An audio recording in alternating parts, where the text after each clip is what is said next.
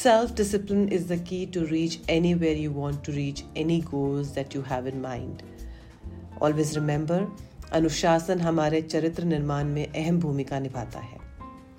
This week, the tarot is all about releasing your blockages, releasing your past, giving forgivenesses, and believing in yourself that you can do what you put your mind into. The number is 5, which is all about random and dynamic energy. और इस energy को आप self discipline से कुछ भी करके इस पे जीत सकते हैं. So any blockages you have, discipline is the key. And the affirmation of this week is, my life gets fabulous every day. Whenever you are stuck anywhere, believe in yourself and know, ये मेरी problem है कि मैं आगे नहीं बढ़ पा रहा हूँ, ये सामने वाले की कोई प्रॉब्लम नहीं है. Have a great week.